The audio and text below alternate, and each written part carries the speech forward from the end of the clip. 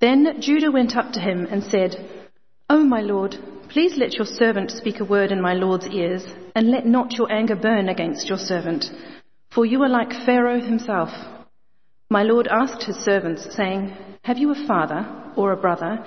And we said to my lord, "We have a father, an old man, and a young brother, the child of his old age. His brother is dead, and he alone is left of his mother's children, and his father loves him." Then you said to your servants, "Bring him down to me, that I may set my eyes on him." We said to my lord, "The boy cannot leave his father, for if he should leave his father would die." Then you said to your servants, "Unless your youngest brother comes down with you, you shall not see my face again." When we went back to your servant my father, we told him the words of my lord. And when our father said, "Go again, buy us a little food," we said, "We cannot go down. If our youngest brother goes with us, then we will go down. For we cannot see the man's face unless our youngest brother is with us." Then your servant my father said to us, "You know that my wife bore me 2 sons. One left me, and I said, 'Surely he has been torn to pieces, and I have never seen him since.' If you take this one also from me, and harm happens to him, you will bring down my grey hairs in evil to Sheol. Now, therefore, as soon as I come to your servant my father, and the boy is not with us, then, as his life is bound up in the boy's life, as soon as he sees that the boy is not with us, he will die, and your servants will bring down the grey hairs of your servant our father with sorrow to Sheol. For your servant became a pledge of safety for the boy to my father, saying, 'If I do not bring him back to you, then I shall bear the blame before my father all my life.' Now, therefore, please let your servant remain instead of the boy as a servant to my lord, and let the boy go back with his brothers. For how can I go back to my father if the boy is not with me? I fear to see the evil that would find my father." Then Joseph could not control himself before all those who stood by him. He cried, "Make everyone go out from me." So no one stayed with him when Joseph made himself known to his brothers, and he wept aloud, so that the Egyptians heard it, and the household of Pharaoh heard it. And Joseph said to his brothers, "I am Joseph. Is my father still alive?" But his brothers could not answer him, for they were dismayed at his presence. So Joseph said to his brothers, "Come near to me, please." And they came near. And he said, "I am your brother Joseph, whom you sold into Egypt. And now do not be distressed or angry with yourselves because you sold me here. For God sent me before you to preserve life. For the famine has been in the land these 2 years, and there are yet 5 years in which there will be neither ploughing nor harvest. And God sent me before you to preserve for you a remnant on earth, and to keep alive for you many survivors. So it was not you who sent me here, but God. He has made me a father to Pharaoh, and lord of all his house, and ruler over all the land of Egypt.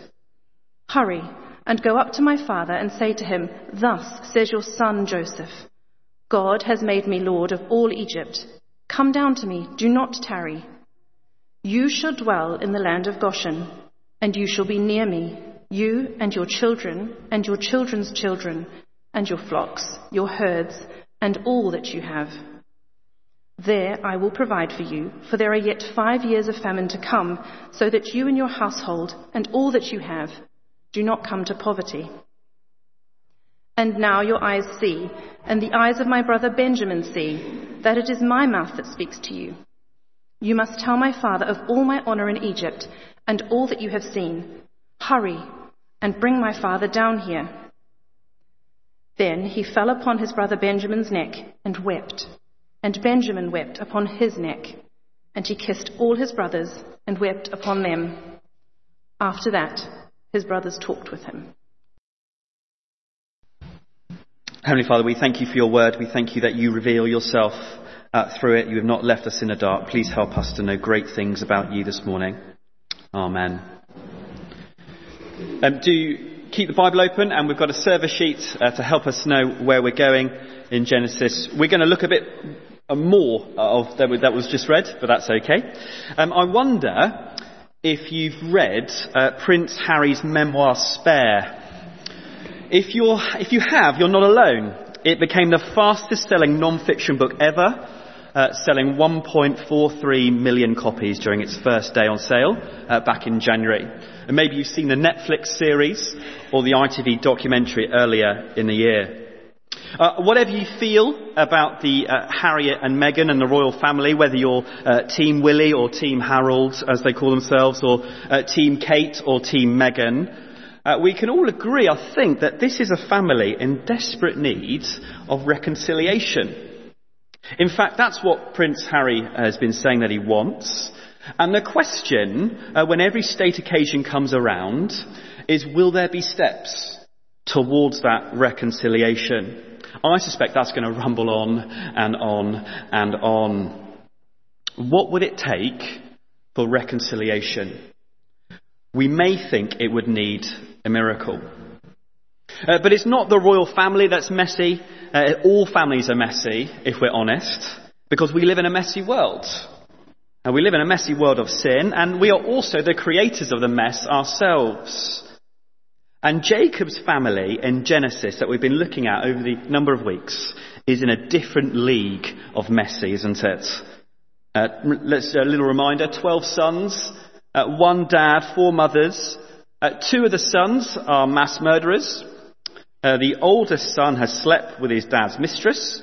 Number 4 son, Judah, has gotten his own daughter-in-law pregnant.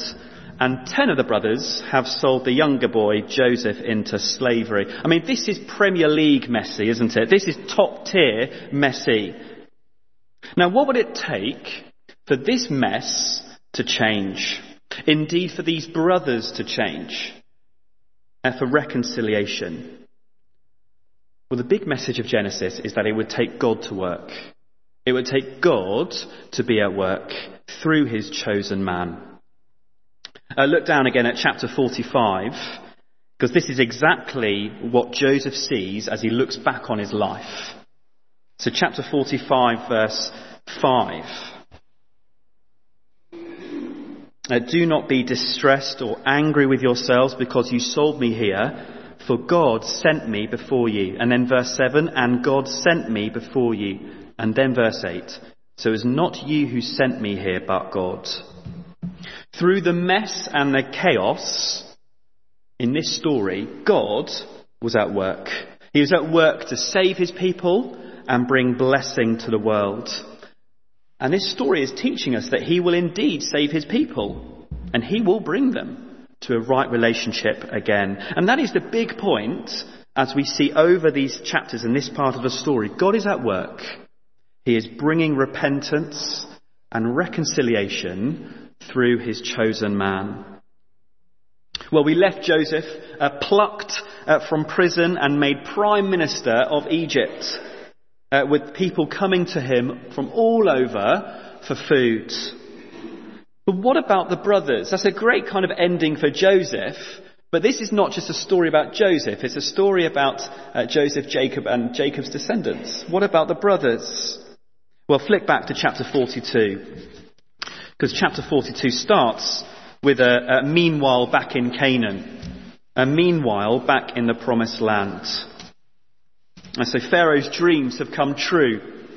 The bountiful harvests have been and gone, and famine has struck. But there was hope. Verse 2, Jacob has heard that there's grain in Egypt. And so 10 of the brothers depart, all except Benjamin. They arrive in Egypt, and who should greet them but Joseph? 20 years have now passed, and the brothers don't recognize him, but Joseph definitely recognizes them. Verse 7, the brothers bow down to Joseph, and then comes verse 9. If you look down, and Joseph remembered the dreams that he had dreamed of them. Here's a marker. The dreams Joseph dreamt back in chapter 37 about his brothers bowing down to him are now coming true. This encounter, this arrival, is no coincidence. God is at work. And God uses his man Joseph to test his brothers and bring them to a point where they admit their guilt. That's the first sub-point on the handout. They admit their guilt. You see, Joseph questions the brothers in verse 9. He said to them, "You are spies. You have come to see the nakedness of the land." They said to him, "No, my lord, your servants have come to buy food. We are all sons of one man. We are honest men. Your servants have never been spies." Well, they may not be spies, but they're hardly honest men, are they? They have been lying for years about the fate of their very brother who is standing in front of them. And Joseph puts him in prison for 3 days, a bit of cooling off time. There's not much to do in prison in those days apart from think over their lives. And there, these brothers, they've been dishonest to their dad all these years. But now they begin to be honest with themselves. They remember their sin and it cuts like a knife. Look at chapter 42, verse 21.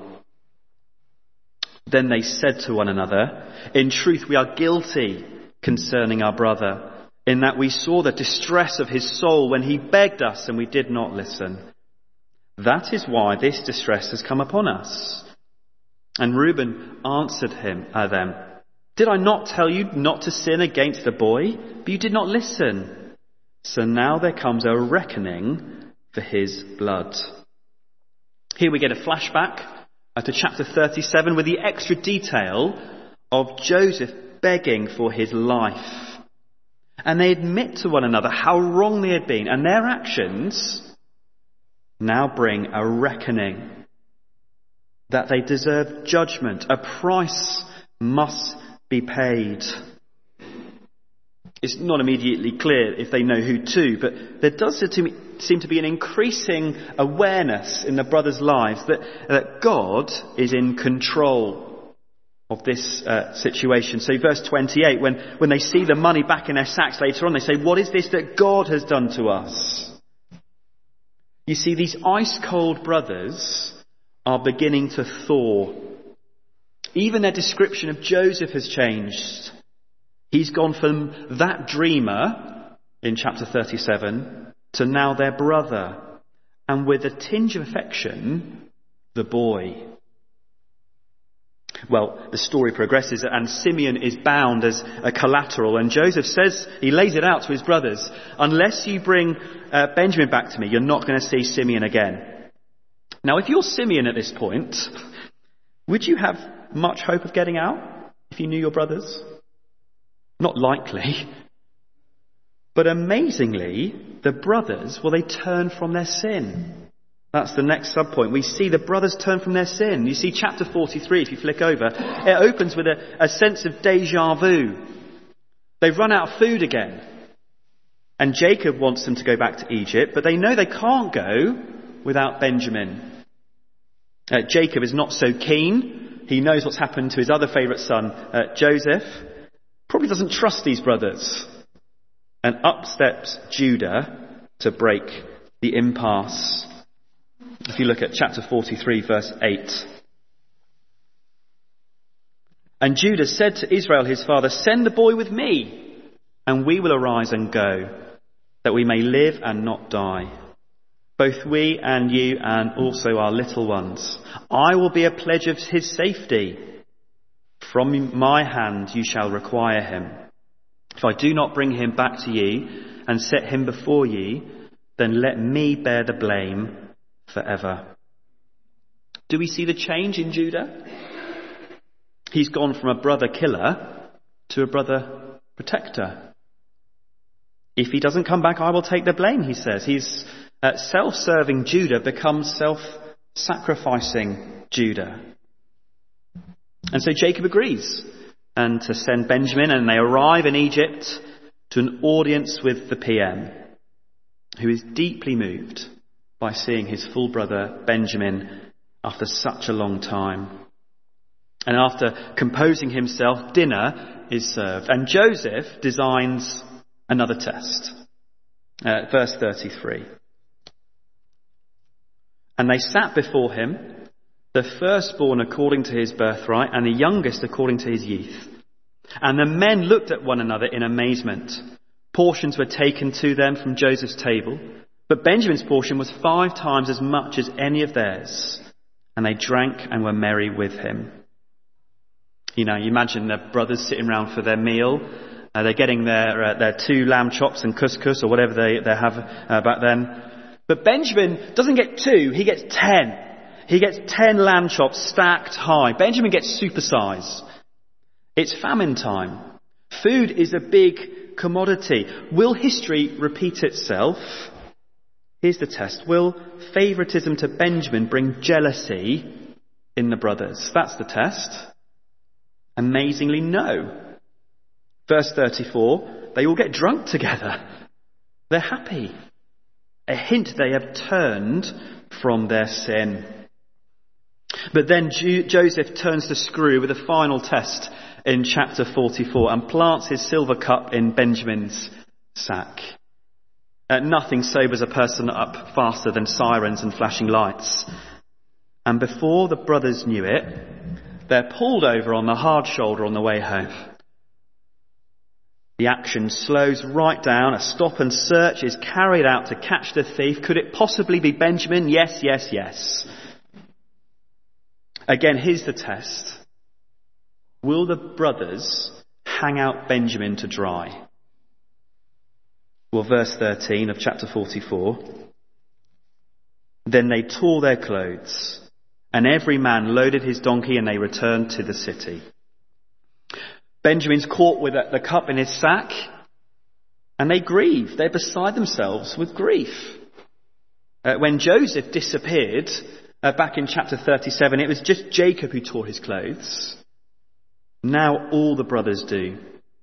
And they refuse to abandon Benjamin. More evidence. They've truly turned from their sin. They have changed. They're brought before Joseph, and with their lives on the line, they throw themselves at Joseph's feet. And through Judah, who's kind of risen to the family spokesperson at this point, will the brothers plead for mercy? That's the next sub-point. The brothers plead for mercy. Verse 16. And Judah said, "What shall we say to my Lord? What shall we speak, or how can we clear ourselves? God has found out the guilt of your servants. Behold, we are my Lord's servants, both we and he also, in whose hand the cup has been found." They confess their guilt to Joseph. Not of stealing the cup, but of their treatment of their brother Joseph. And they know their only hope is for Joseph to have mercy. They put their lives in his hands, God's man. Joseph gives his brothers one last chance to escape. He in effect says, abandon Benjamin. He can be my slave. You can all go home to your father. You can tell him whatever story you want. Again, it's another rerun of what happened to Joseph. And up steps Judah again. Remember Judah in chapter 37? He's the one who's, whilst eating lunch, hatched a plan to sell his brother into slavery. Remember him from chapter 38. He is the uncaring and unjust. How would we expect a human trafficker to react here? Maybe take him, actually. No skin off my nose. Actually do me a favour, to be honest. But remarkably, Judah, he jumps to Benjamin's aid. And the summary is, take me instead. Let's jump to the end of his speech, which is the longest speech in Genesis. Verse 33. Now therefore, please let your servant remain instead of the boy as a servant to my Lord, and let the boy go back with his brothers. For how can I go back to my father if the boy is not with me? I fear to see the evil that would find my father. Judah is transformed. He's gone from a favourite killer to a favourite protector, a father crusher to a father carer, a self-serving to self-sacrificing. He is convicted of his guilt. Judah knows he deserves judgment. and he gives up his life into the hands of Joseph, the ruler, and pleads for mercy. That is enough for Joseph. He recognizes this wholehearted change in Judah, the representative brother, if you like. And there's no need for Joseph to keep his disguise any longer. And so lastly, the brothers are reconciled. The brothers are reconciled. That's what goes on chapter 45, verse 1 and 2. There's a lot of crying. And then after the initial shock, there's more crying and hugging. If you cut to the end, chapter 45, verse 14. Then he fell upon his brother Benjamin's neck and wept. And Benjamin wept upon his neck. And he kissed all his brothers and wept upon them. After that, his brothers talked with him. Wonder what they're talking about. You think that? They were just chatting together. The brothers have received this mercy and forgiveness from Joseph, and they're reconciled to him. Well, this is an amazing story, isn't it? But what have we seen? Well, overall, God is at work. Through the words and actions of his chosen man Joseph, he brings his people to their knees in repentance. And throughout our time in Genesis, we've been seeing that Joseph is a picture of the Lord Jesus. He was rejected and went down into seeming death.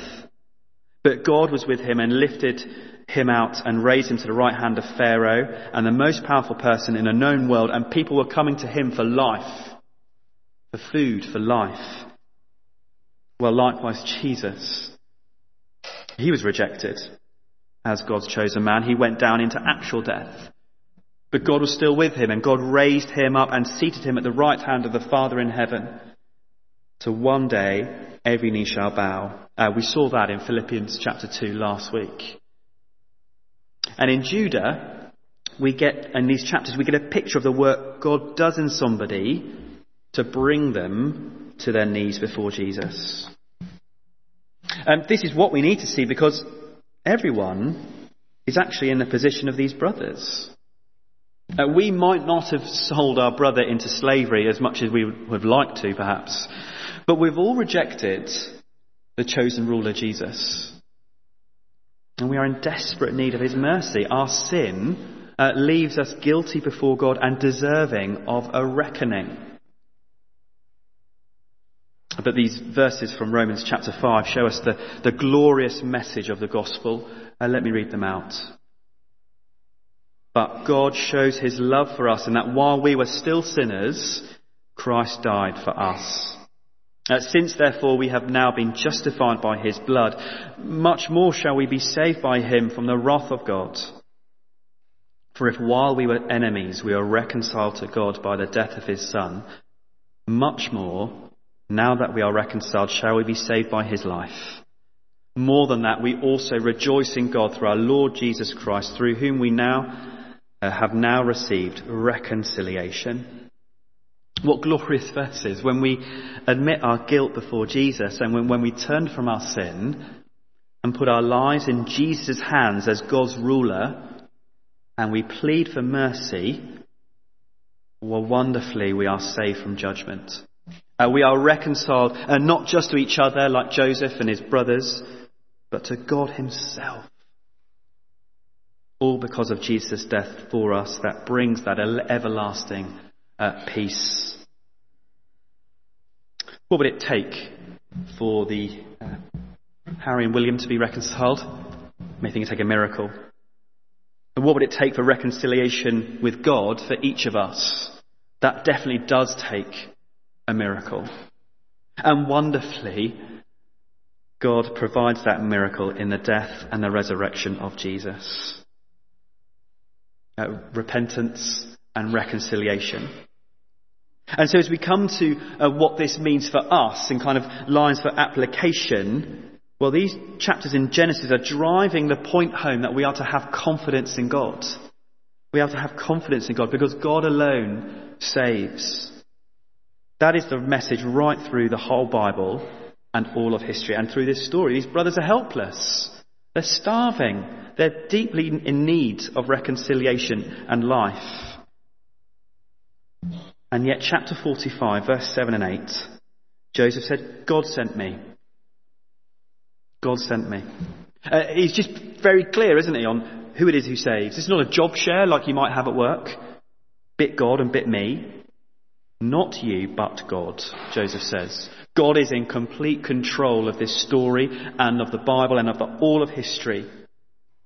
He orders events and graciously puts people in situations that causes them to admit their guilt, their need for repentance, and to come back to him.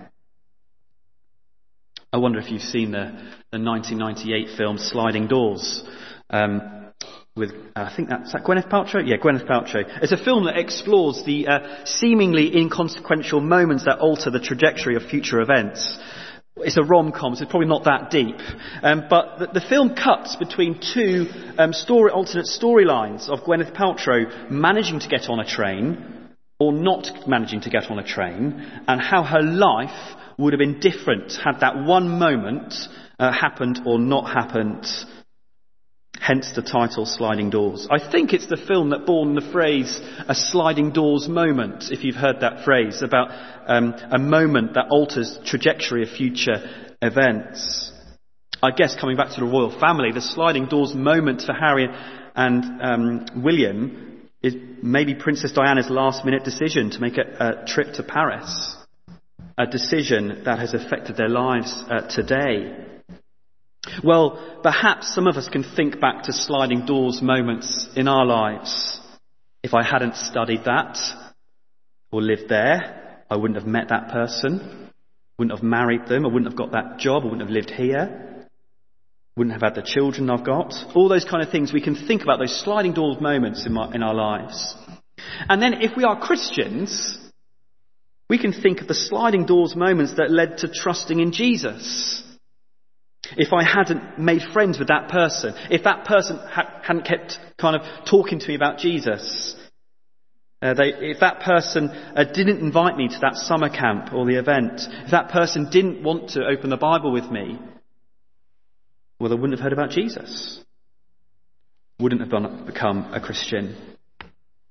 And yet with the same perspective as Joseph, we can have confidence that God was at work. God is still at work in bringing us to repentance and faith through the situations and the people, however tough, that we met along the way. And now in Genesis, God uses his man Joseph to bring about that conviction and that repentance and reconciliation. Well, today he uses his man Jesus and his Spirit to do that work through the words we have in front of us in the Bible. God says as much to his disciples just before he dies. In those verses there, I won't read them for sake of time, but he says it's basically really good that I go away because the Holy Spirit will come. And he's going to be at work in the world. He is going to bring people to the point of repentance and reconciliation. And that is what has been going on ever since Jesus went to heaven, when the Holy Spirit came. That's what's been going on. And that's what's going on today. Jesus gives life. Not just food in a famine, but spiritual life. He brings dysfunctional rogues like these brothers, dysfunctional people like me and you into a right relationship with himself. And so we are to have confidence in this God, our God. He is at work saving his people. I was at a conference recently and the speaker asked us to think about someone near us least likely to come to church, or the person that we know least likely to become a Christian. I wonder who that would be for you. I'll give you 5 seconds. That person. Well, I spoke afterwards to a friend who thought of the comedian Ricky Gervais, who lives near him, and they often see each other walking their dogs. A comedian who very vocal in his anti-God beliefs. And we were just saying, what would it be like if Ricky Gervais became a Christian? How amazing if God could do that. And of course the Genesis story tells us that God can do that. If Judah can receive forgiveness, then so can Ricky Gervais. And so can that person we thought of. So can anyone. Because the same God who was at work in the brothers' lives is at work today, bringing people to repentance and reconciliation, saving his people. And then very briefly, just as we close, these chapters show us that we can't hide from a God like this. The brothers couldn't hide their guilt from Joseph. He recognized them instantly after 20 years. And likewise with us. There's nothing we've done in our lives that God is not aware of. We are accountable to him, who knows all and from whom no secrets are hidden. And yet in Joseph, we get a picture of the wonderful picture of the Lord Jesus. When God presented Joseph with a golden opportunity to make his brothers pay for their crime, he passed it up. Instead, he devised a plan for their redemption, their reconciliation. And at the end of the journey, he welcomed them back into his presence, not as his slaves, but as family. And when it comes to us and our sin, Jesus doesn't just pursue justice against us. Instead, he advanced a plan to save us. A plan that would both satisfy God's justice and show mercy. A plan that led to his own sacrificial death for us. And so if you're not a Christian here this morning, then this reconciliation is on offer. With God himself, when we come before his man Jesus on our knees in mercy, ask for mercy, wonderfully we receive forgiveness. And that same God who was at work then is still at work. He is bringing people to repentance and reconciliation. We are to have complete confidence in this God. Let's pray together. Heavenly Father, we thank you for this wonderful story that shows us that you are indeed in charge, that you are the one who saves your people. You are the one who brings them on their knees before you. And we pray, Father, that we would have complete confidence in you to do that work today. Amen.